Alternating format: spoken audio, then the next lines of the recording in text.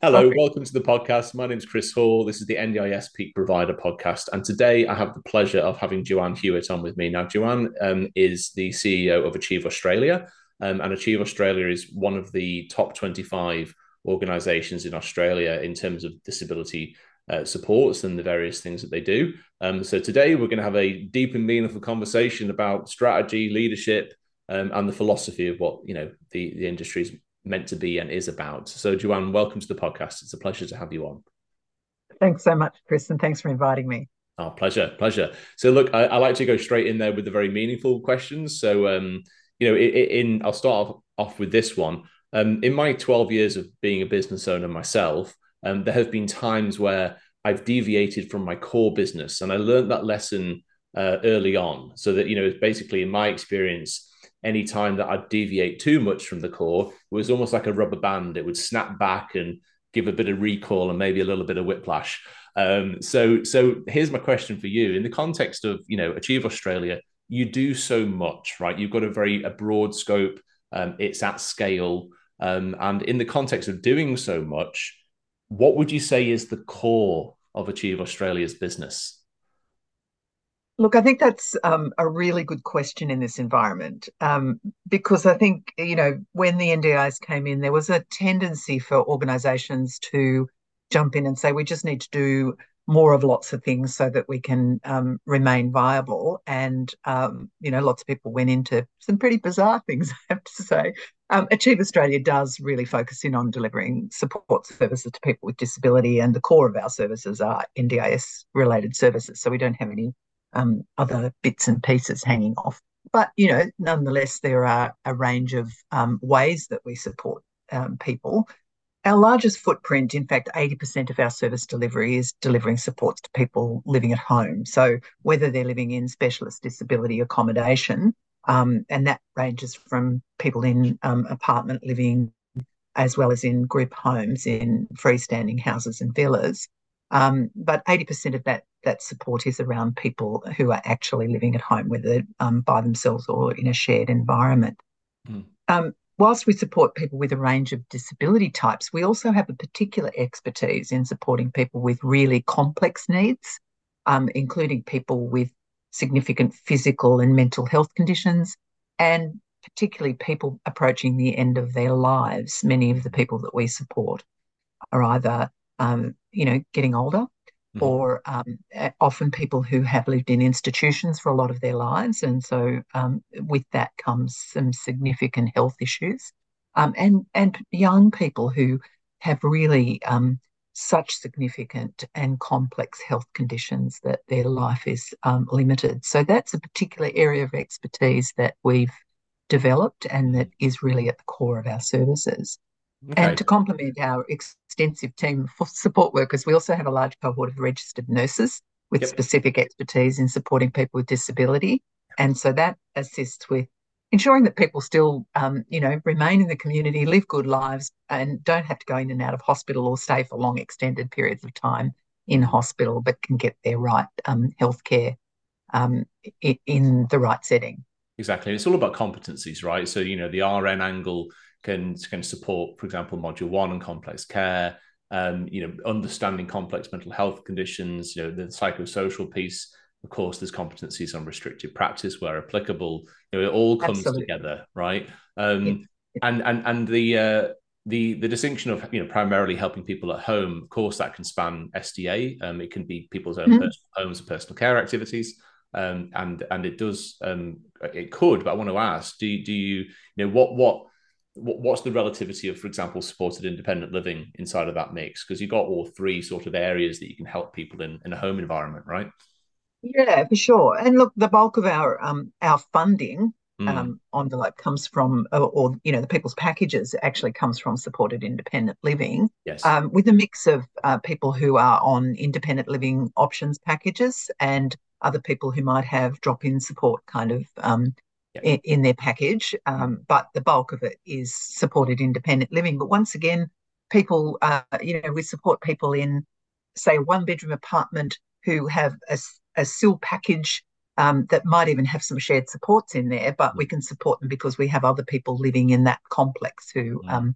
who also have packages. There's some of the kind of the medium sized providers that I consult with. I see sometimes a trend, which is an interesting one on the SDA side, to not always go into developing the properties themselves, but to collaborate with other SDA providers. And when you compare it to SIL, like as a smaller business owner, for example, there's sometimes a case to be made to say, gosh, I can collaborate with the SDA provider because they get what they get.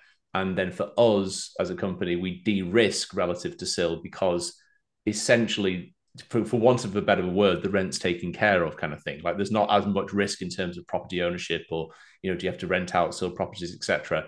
Just out of interest on that kind of angle of things, do you have any comments on that? And do you take an I attitude? certainly do. Yeah, I'm sure. Like I'm Yes. intrigued to kind of like, what's your approach to that? So at Achieve Australia, we've taken the view for a long time that that people with disability need to live like most people and not, Mm-hmm. have their care provided by the person who owns their house. Mm-hmm. And so about 4 years ago, 4 or 5 years ago, we actually separated our SDA from SIL, and we sold the properties that we owned and Okay. transferred the management of the other properties to SDA providers. We actually went into partnership with a commercial provider of a commercial property developer, left Yes. field social housing, Okay. to set up Inclusive Housing Australia, which is an Mm-hmm. SDA company. Yep. And so work really closely with them around a proportion of our properties, and those are the properties that we previously owned that we sold to IHA. But we also work with other SDA providers. So we work Mm-hmm. with a number of community providers as well as other SDA providers who provide the accommodation, Mm. and we provide the care and support. So we've taken that from a philosophical Yes. perspective that people, can choose where they live, who they live with, Mm-hmm. and not be dependent upon the care and support that they receive. I think that's really powerful, and it's arguably the way it should be done. I know that there can, of course, be cases maybe for the smaller providers where it's not as realistic, but I think philosophically it's very Sure. much on point. So yeah, it's kind of what it's doing is it's removing the theoretical conflict of interest as well. So there's less Absolutely. psychological pressure, for example, to stay Yes. committed to one person or not. It's all about, I think it's more meritocratic as well, isn't it? Basically, do you want to use Achieve Australia's supports? Well, meritocracy will decide that, i.e., focus on doing a great job on support work Sure. itself. Yeah. Yeah, And look, it's not without its challenges. And sure. Yeah. but we make sure that we remain very, Mm, collegiate with our SDA providers, and work in partnership with them. mm, But we're agnostic as to who provides the SDA, yes. in the same way as we expect that the SDA provider is agnostic as to who provides SIL, because that is really the Yes. choice of the participant. Absolutely. I think a few years ago there used to be a bit more informal, um, like, oh, this is our preferred sole provider, for example, that the SDA company might make that statement. But I'm glad to Mm. see there seems to be, I think, with the larger SDA operators, that philosophical agnostic approach in a good way. It's like, yeah, sure, we collaborate with these people and these people and these people, but it's your choice. It's how it should be. Yeah. And look, it's not always possible to separate some of that. In that, if Yeah. run a if you have a house where three people are sharing, Yeah. and their SIL supports are shared, then Yes. you can't have three providers providing that support. So it always gets tricky about how that works. I But want to hear your point of view on this. Actually, this gets my juices going. This one, Joanne. So, like, still, when it comes to anything that's less than 1-to-1 or 2-to-1, is the model broken? So, what I mean by that is, as a business owner, right? I think about things of risk and strategy, and I when I go to, I can't quite make my mind up about this as a consultant, right? So if I think about, say, a 1-to-3 instance, of course, you need that third participant for the business case to kind of work in terms of it being a sustainable model. As soon as it's even two, never mind one, like you're basically at risk of operating at a loss, right? So that's what I you mean are. in the context of that question. It's kind of quite it's charged, but like, is it a broken model? So what I mean by that even further is that, again, philosophical question: most SIL plans are not all of them are agency managed, right? So you've got the agency paying the bills, and that's great. But does there need to be better coordination, perhaps at the scheme level, to say not guarantee providers would get say three participants in one house, but a bit more yeah coordination there because otherwise Yeah, it look, threatens the you're market absolutely failure. right. I mean, Yeah, I always hesitate to say something's broken because sure, there sure. are no doubt challenges with SIL, Yeah. and part of the challenge is that, well, the reputation it's gained, and that's really, by virtue of how it's been funded. So, Mm-hmm. people coming into the scheme have often been, and it depends on your planner, often been inappropriately placed in SIL settings because they might have requests that go above and beyond Yeah. what the planner might think is reasonable, and so forced into a SIL environment where they've got to share supports. Now, having said that, it's not realistic to expect that everybody's going to get 24-hour a day, 7-day a week Yeah. um, supports in the home where they want it, when they want it, because there's not enough money anywhere to Yeah. do that. It's not realistic.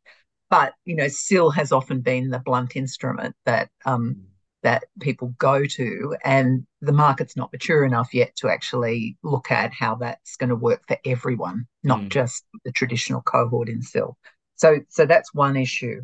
The other issue, I guess, is that because it's an individualized system, so Mm-hmm. the problem is it's together, and then the other problem is it's funded individually. Yes. So people are funded for their particular needs. So we've had situations where um, there's three people living in a house and two people require overnight support, and one person doesn't require overnight support. So the agency, in their wisdom, will fund the two people for a third each, and then the other person doesn't get any funding, and so we then got to pay the other third because you can't Mm. get two-thirds of a person to work overnight.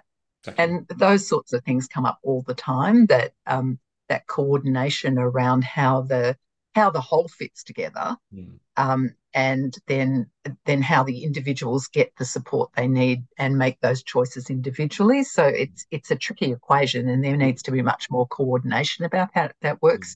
And to your point earlier, if somebody leaves or passes away and there's a Yeah. vacancy for a period of time, then how does the provider Mm-hmm. actually keep that service going for Mm-hmm. the two people who are still only funded on a 3-to-1 equation. So Exactly. it does get very challenging. In big organisations, we just tend to wear it. And I think Mm. the agency sort of relies on the fact that we do, although, when it comes to when we start talking about viability of organisations, I know that, Mm. you know, most organisations are really struggling and suffering losses every year, and Mm. particularly the big SIL providers. So we're covering it, but because we do, because we have to, because we need to. It's a duty of care to the people we support and to our staff to make sure that we've got the right staffing model in place. Correct, correct, and so yeah, I mean, to the as you just perfectly said, like it's the context of the coordination piece and the impact on business case for provider, and if indirectly but very directly, the livelihood of the other two participants in the 1 to 3 Mm, example. Like we shouldn't threaten their livelihood because of things changing. So mm, there's that. There's also there's also the interesting dynamic that you can have the 1 to 3 thing for the SIL piece, but then community participation for the same participant could be 1 to 1, right? So then that mm, takes me down the rabbit hole of, different organizations and sometimes public guardians, etc., and sport coordinators. They will make a statement that it's a conflict of interest for the SIL and the CP to be done by the same provider. And on one hand, I don't disagree with that. I get it. But in the instance where it's 1 to 3, sometimes effectively what that 1 to 1 piece does is it helps subsidize and mitigate the impact of the problems we're talking about. So again, like if you think about, it's not just coordination; it's almost philosophy. Because if you go to say the sure. New South Wales Public Trustee and Guardian, if they're always saying nope for someone that's under guardianship, nope, you can't do the CP as well. That again could, in principle, threaten viability, couldn't it? Oh, So absolutely. It yeah. also, I mean, I fall in the middle somewhere there too, because I Mm. absolutely think that, we as organizations have to actually be thinking about those conflicts of interest all the time, Yes. and have to be thinking about how do we not capture people in that service environment and make them dependent upon us, because it's so easy to do. And we Mm-hmm. do it unconsciously. It's not Yep. that people are out there trying to do it. Some people are, but trying to do it purposefully, but it happens unconsciously. And because people in an environment where they're not used to shopping around, and they're not exposed to other service providers, then it's very easy for them to say, "Oh, I'll just take you Mm-hmm. because I know you and I like you." Mm-hmm. But at the same time, there's room for people to actually do that, and sometimes the circumstances lend itself to it. It's much better for this that service provider to be providing the CP. So I think there's got to be some flexibility in the system, Mm-hmm. and there's got to be external oversight to make sure that that's not about organisations just capturing people and over servicing them. Correct. Yep. No, well said. Well said. It's not an easy answer at all. Mm. Yeah. Okay. So I want to go to heritage here for a second. So Achieve Yeah. Australia has been going since 1952. It's amazing. So how do you incorporate, I guess, the benefits of that heritage into your value proposition? Yeah, look, Chris, I think that's a really important thing to be acknowledging and talking about constantly in all of our organisations.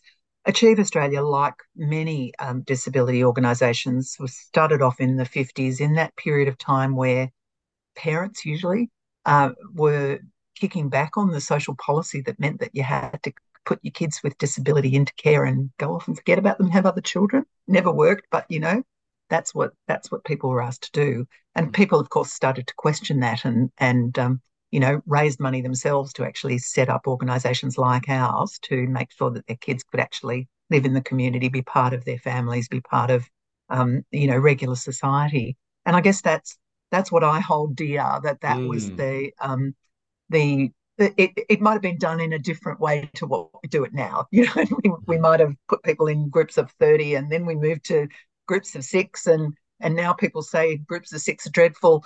mm, But everybody was doing the next iteration of what was best, and how we can move people into the community. And so keeping that legacy alive around what was mm, the intent. The intent mm, was for people with disability to take their rightful place, to have choice, to have connection with their community and family. And that's what drives, the work that we do every day. mm, I launched my new strategic plan yesterday, and the thing I always talk about is that, we talk about inclusion, and it's mm, a really overused word. And mhm, people often think that inclusion means you go out, you're there basically. If you let into the club, you are included. Well, that's not what inclusion really means. mm. Inclusion is about having that experience of belonging. I So agree. you're not Yep. just sitting around the kitchen table, but everybody's talking about you rather than to you. Very You're much not so. just Yes. sitting at the club with your support worker in the corner, but you're actually doing the things that you love doing with the people that you enjoy doing it with. 100%. That is so close to my heart. My son's autistic, and so therefore will have some things that he needs, right? Whether it be sensory overload in certain situations. Mm, So, mm. like, I have such a deep appreciation for that now as a father. And I'm going to make myself cry in a second. What it means to me is literally that pure acceptance of, like, if things are too loud for him, adjust that, accommodate that, Yeah, don't yeah, challenge it. You would yeah.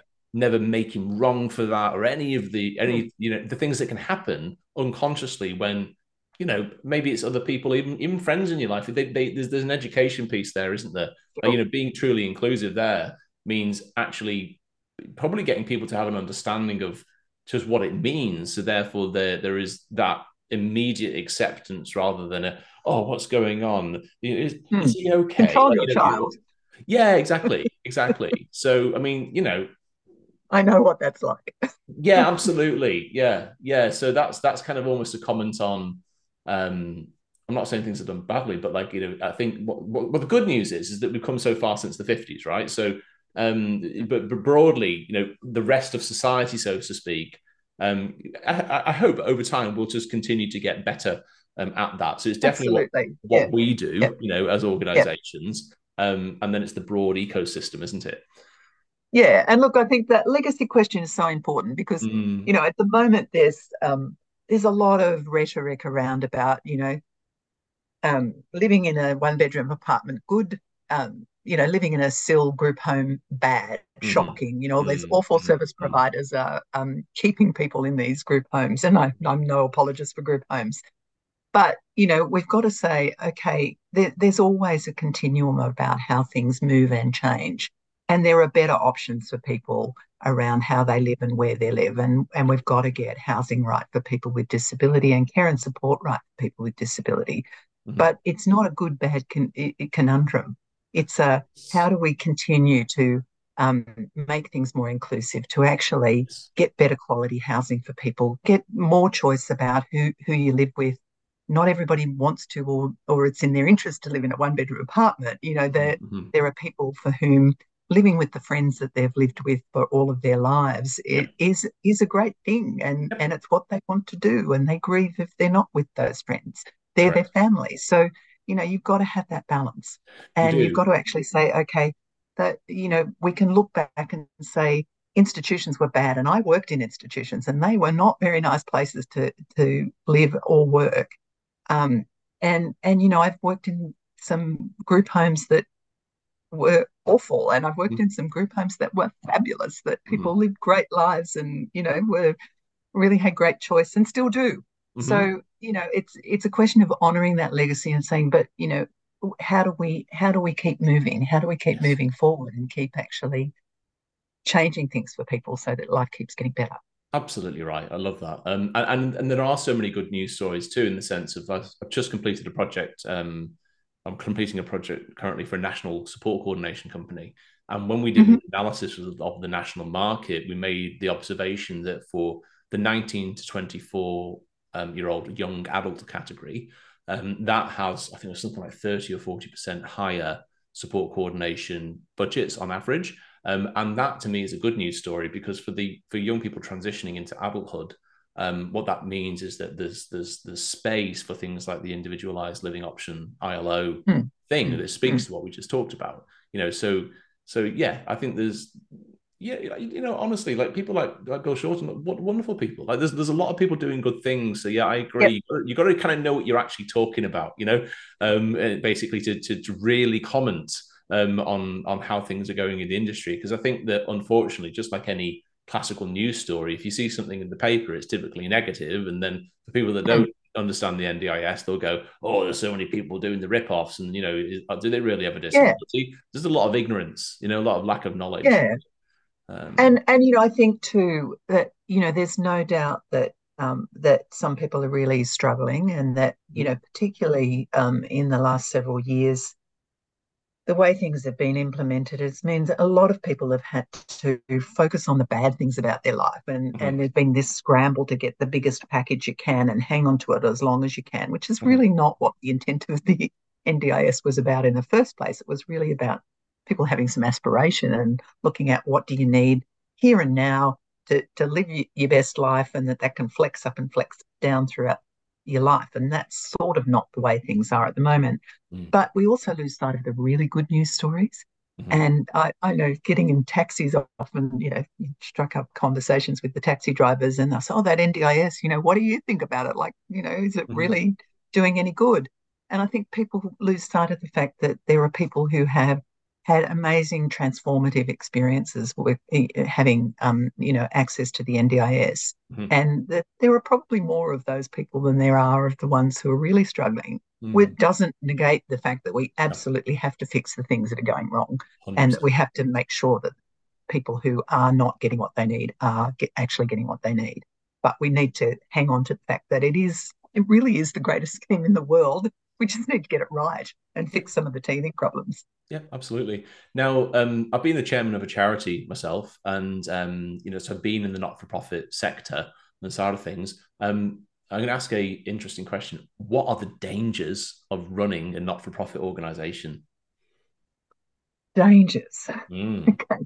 I I think your key challenges, and we started this conversation at the beginning, is around staying true to your purpose. okay. because it's so easy to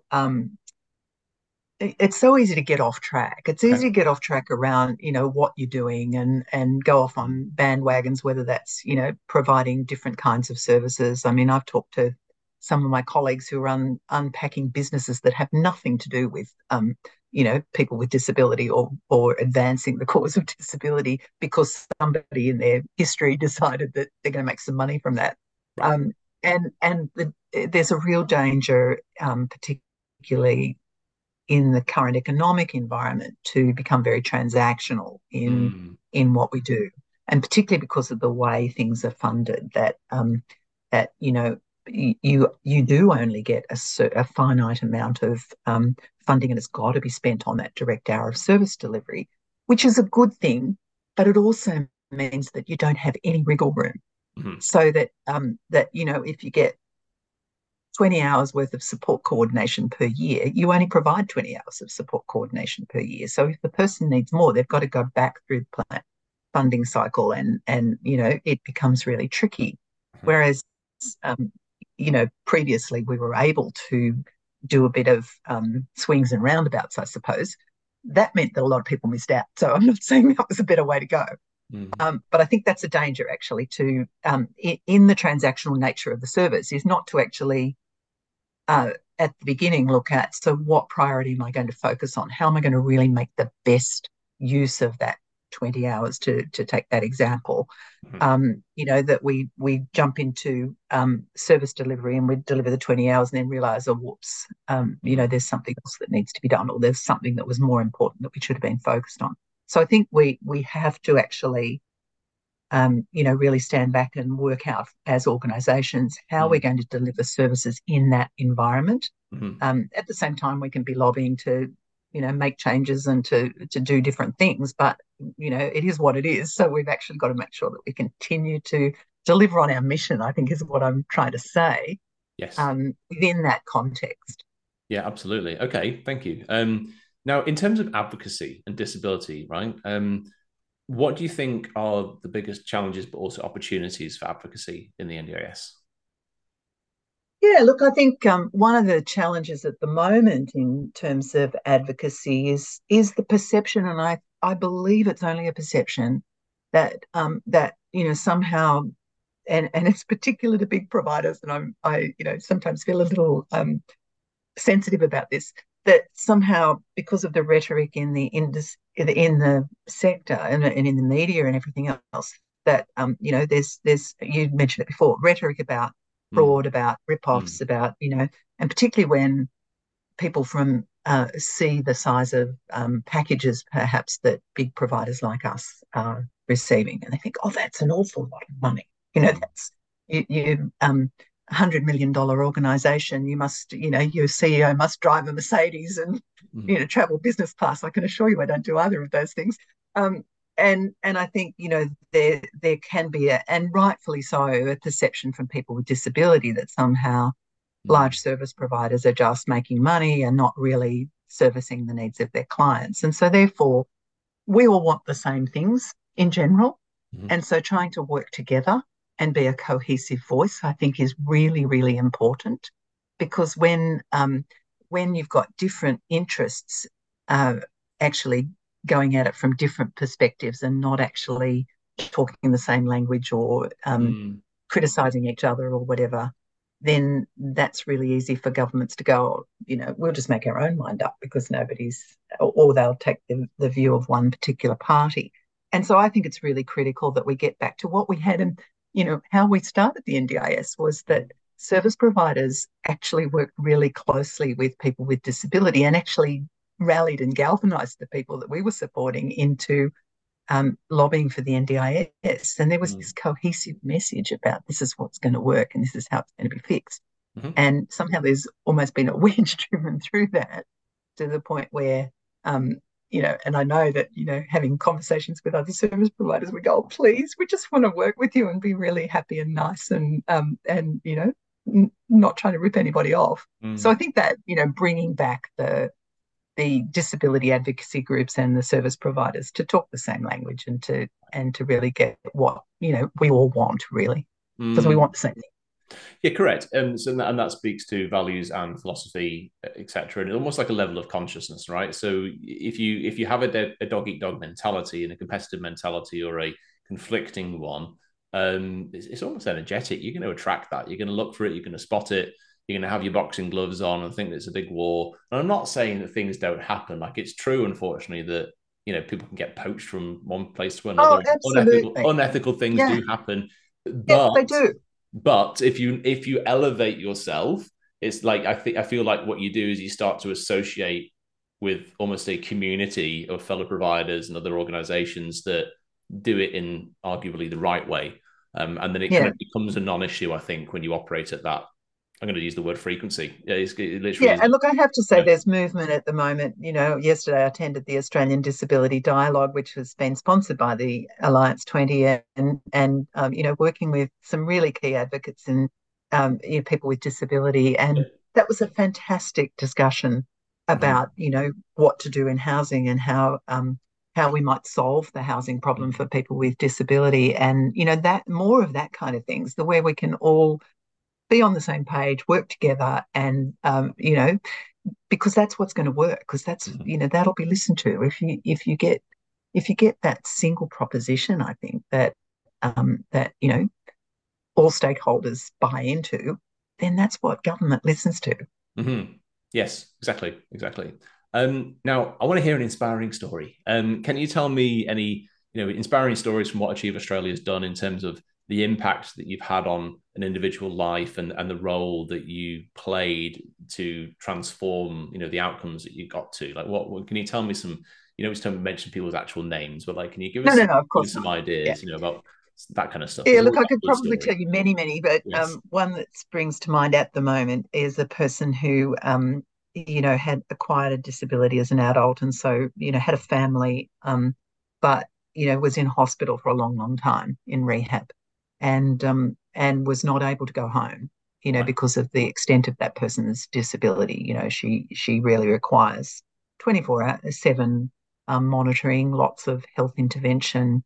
Her family were really struggling and wondering what was going to happen. She spent an awful lot of time in hospital, like years, a couple of years.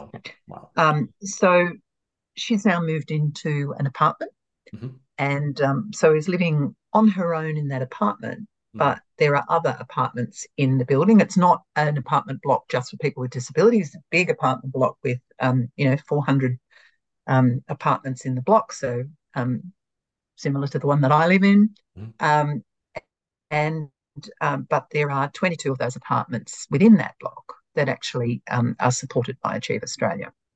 Great. So she has access to that 24/7 care without somebody living in a lounge room. And Yes. so she's able to have all the care she requires. She's able to have her kids stay overnight. She's able to go down to the shops when she needs to, and somebody knows that she's gone and knows, she's taken too long. Should I check that she's okay? Can I Mm. ring her on a mobile phone and make sure she's okay? She does have some difficulties, even in the community. And so after even a short few months, she's Mm. living an amazing life. And, a hubby comes to stay, and the family are together. They're not living together, but Mm. that's an extension of their family home, I guess now. Yeah. But she also has that care and support wrapped around her, and Mm. other people close by that Mhm. she can actually call and have within a moment's notice somebody coming in and supporting her.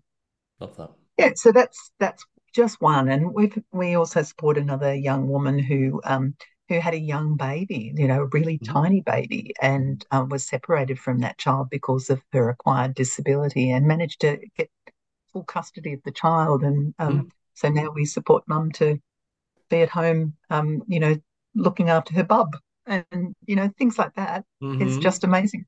I Yeah. love that. I love that. That both those stories give me goosebumps. Yeah, that's wonderful.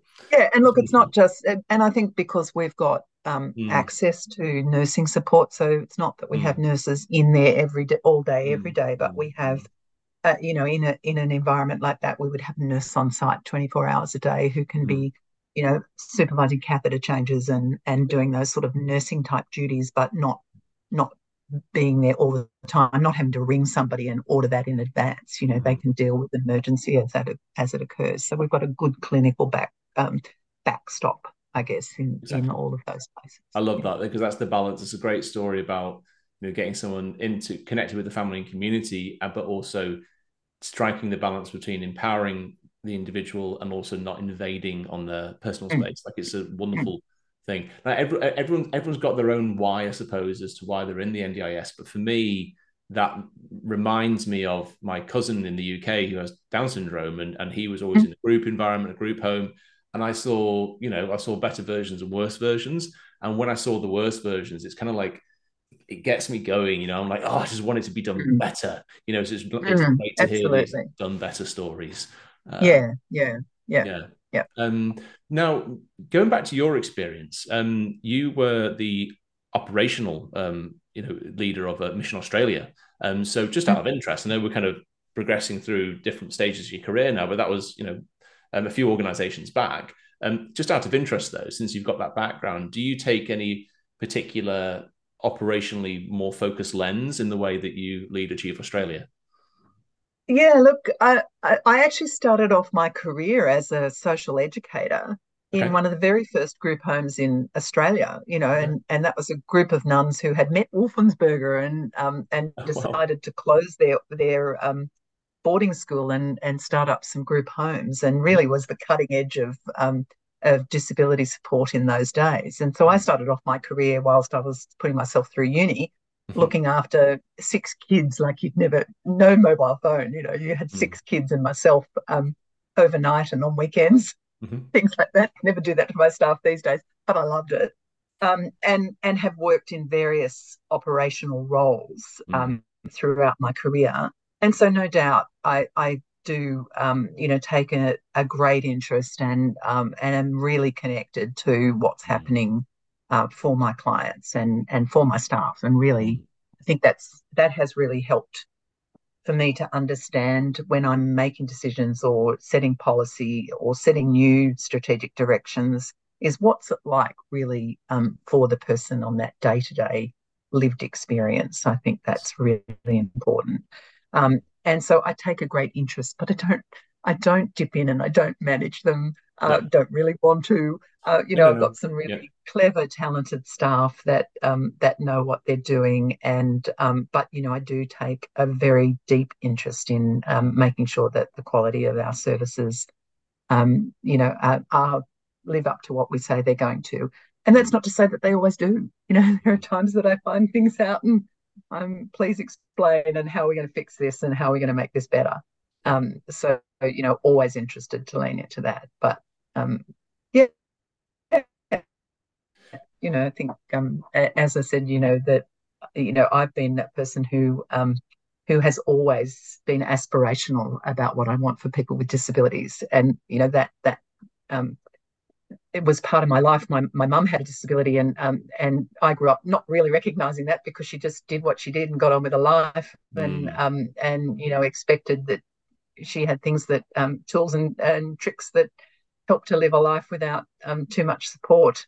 And Mm. but it really normalized disability in our lives and Mm. made me see that people just need the right supports and then they can just get on with life. And that's the aspirations that I hold for people, that they can live the best life that they want to, whatever that looks like. Yes, exactly. Well, I love the fact that you got not just the ops, but that kind of grassroots involvement in terms of your career, because I'm sure that the benefit for the organization is that everyone doing the doing knows that there's a grounded in reality direction of the organization. Like you've done it Sure. yourself. It's great. Yeah. And when somebody comes to me and says, that'll never work, and I think, yeah, maybe it won't, Right. because I remember what it's like, and Yeah. managing group homes or managing services, you remember what it's like, and Mm. you're jumping from a life and death situation to whether somebody's got their bus pass to, Mhm. then having to implement some silly policy that somebody in head office has designed. So it Exactly. does, and I always want to keep Mm. that as a focus so I can make sure that I'm not asking anybody, whether it's the client at the end of the day or the person who's supporting them, to do something that's not going to work. or Yeah, that's actually exactly. going to make life more complicated for them. Exactly. Now we're recording this in August 2023. So July has just passed. We've had the price guide increase. Some areas did not increase. So Mm, the support coordination and plan management didn't, which is somewhat controversial. But if you mm. talk about personal care, community access, SIL, we had approximately a 5% increase in prices. But the SHADS award also matched that 5% increase as well. Well, it You was know, 5.75. yeah, yeah, sure, sure. So, quite rightly so. I get that as well because we're in an inflationary environment, right? So Mm, everyone mm. needs to live. Um, so my question, nevertheless, is if we zone in on the price guide in particular, do you feel like the scheme has done a sufficient job to keep up with inflationary costs broadly across the market and across the scheme?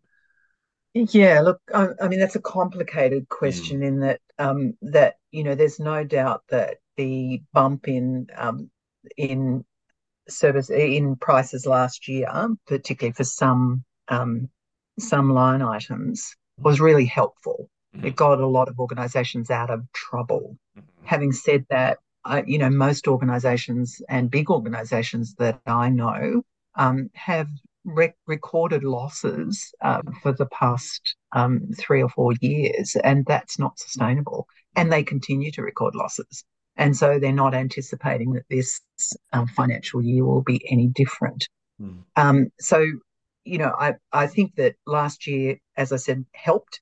This year, from my perspective, we'd done a whole lot of work on building sustainability. mm, We'd made some shrewd decisions around selling our property, so we've got some good reserves mm, in terms of investments, and we make sure that we invest a lot of that back into our foundation, for example, which is focused on research and innovation. So we put it all back into mm, supporting people with disability.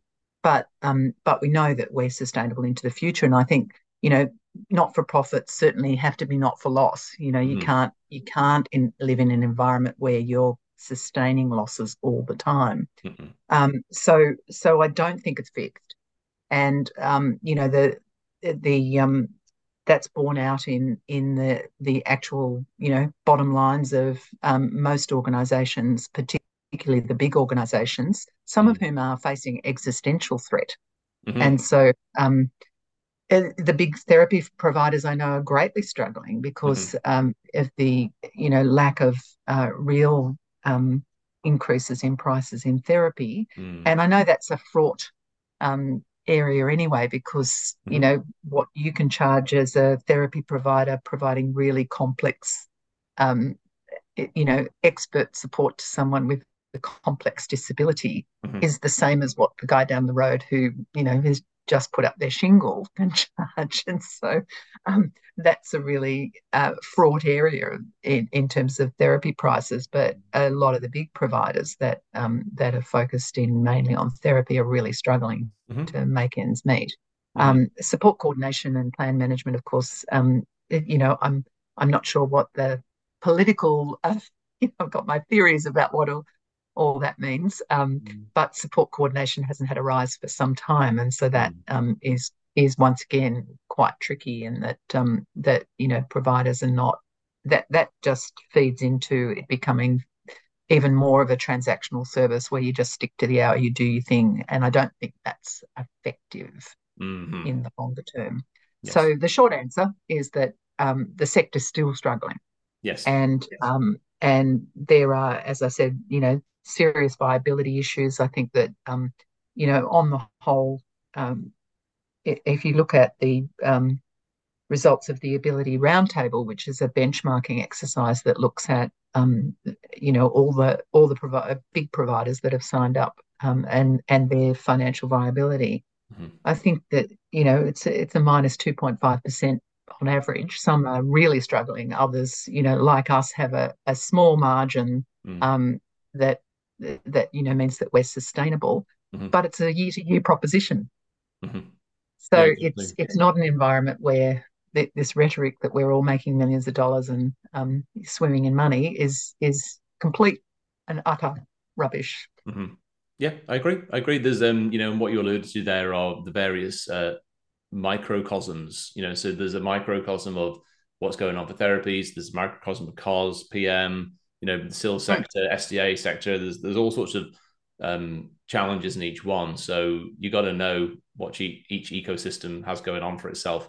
Now, And I it's guess, not like the old yeah, days where you had a yeah, margin in one and you could prop up the other. It doesn't work yeah, that way right, anymore, right. because you've got really no margin in anything. And Mm, so you're not sort of borrowing Peter to pay Paul, borrowing off your SIL mm, because you're spending all your money in SIL. We've got huge compliance costs. The overhead allocation in SIL is really small, mm, and not doesn't cover all your back of house or your corporate costs. And then when you add on the huge compliance costs that we have, mm, and so you're not making money from that. And mm, so therefore, if you've got then a service like support coordination, and that should sit in a completely different your organisation from a conflict of interest perspective. But mm, if you've got support coordination therapy or any other service, you're certainly not in a position to prop those up, and most of mm. them are making very, very large losses. Yeah, exactly. Okay. So let me ask you one final philosophical question. Mm, It's about unregistered providers, right? So gosh, it's a really interesting subject too, not an easy answer. But basically, quite rightly, choice and control is the key cornerstone of the whole scheme. mm, mm, So I absolutely agree with the idea that we should be able to, as participants, be able to choose whether we go with an unregistered provider or a registered provider. mm. Yep. Now, having said that, unregistered providers are bound by the code of ethics, but registered providers go by the practice standards, which are much more rigid, etc. So it's very interesting to observe that 40%, last time I read a report on this, it was 40% of payments are going to unregistered providers. So it's huge, absolutely huge. Mm, mm. Now, there are definitely, even though everything I just said exists and is real, there are arguably some challenges and some limitations of that side of the market. So my question is, should there be a greater strive toward registration? And I'm not saying unilaterally. I'm just talking about a direction and a strive. So yeah, look, in the current regulatory environment, requiring every provider to be registered is probably not realistic, and as you pointed out, is going to really limit choice and control. So I stand by that. There's room for unregistered providers in the market. Having said that, there's got to be greater oversight of unregistered providers, and there's got to be and I hesitate to say a relaxing, but a change in the requirements for registered providers, because at the moment we can all charge the same price, Right. and registered providers have a huge impost around compliance, and I absolutely believe in oversight, and I believe in I'm hand on heart will do anything that the commission asks me to report on, Mm-hmm. because I think it makes for better service delivery. But at the same time, the costs of that are huge, Mm-hmm. and an unregistered provider doesn't have those costs, and at the same time it doesn't have the oversight that's required. So there's got to be some meeting in the middle, and I think some kind of tiered arrangement where Mm-hmm. you know, people had a set of standards that they had to comply with, but there was not an onerous requirement around some of those smaller unregistered providers to do the kinds of things that we necessarily have to do. We provide really complex support, so of course we have to, Mm-hmm. um, you know, be open and transparent and do all the things we have to do. Um, but there also needs to be a bit of tiered pricing, I think, in that, to make sure that acknowledges the extraordinary costs that a registered provider faces. Exactly. Exactly. Yeah, agree. And I think there would be a great outcome because, like, imagine if, for example, if you had some kind of extra loading that registered providers would receive to cover the compliance overhead, that would be great. And of course, that should not come at the penalisation of dwindling down a participant's budget. Maybe there needs to be, Yeah, supplementation on the plan side as well to make that yes, happen. yeah, Yeah, for sure. fine line. It's a fine line. And also, I know that, the actual, even the registration process, gosh, it used to take a few months or whatever. Now it's so common that I'm hearing it because I coach people on this, like, well, not on registration, but in sales and marketing. But I hear the story all the time that the registration application process even after passing audit, it's like waiting 12 Yep. months more. So Yep. there's such a Yep. backlog. It's And you crazy. have a team of people who are, completely focused on it. It's Yeah, yeah, yeah, it's absolutely. very onerous. Yeah. Yeah, it is. It is. Well, listen, Joanne, it's been a pleasure having a chat with you today. We'll wrap it up here, but for people that want to learn more about Achieve Australia, we'll include, of course, the show notes, the link to the website. Great. And yeah, it's been a pleasure having a chat with you today. If you found this interesting from a scaling point of view, my business Peak Provider and myself, Chris Hall, we do scaling projects. So that's a brief mention to the services that we do. But Joanne Hewitt, Achieve Australia, you are a legend. It's been a pleasure to connect with you today. Thank you so much for sharing your deep philosophy and values on the sector. Thank you so much, Chris. It's been a great conversation. Good on you. Take care.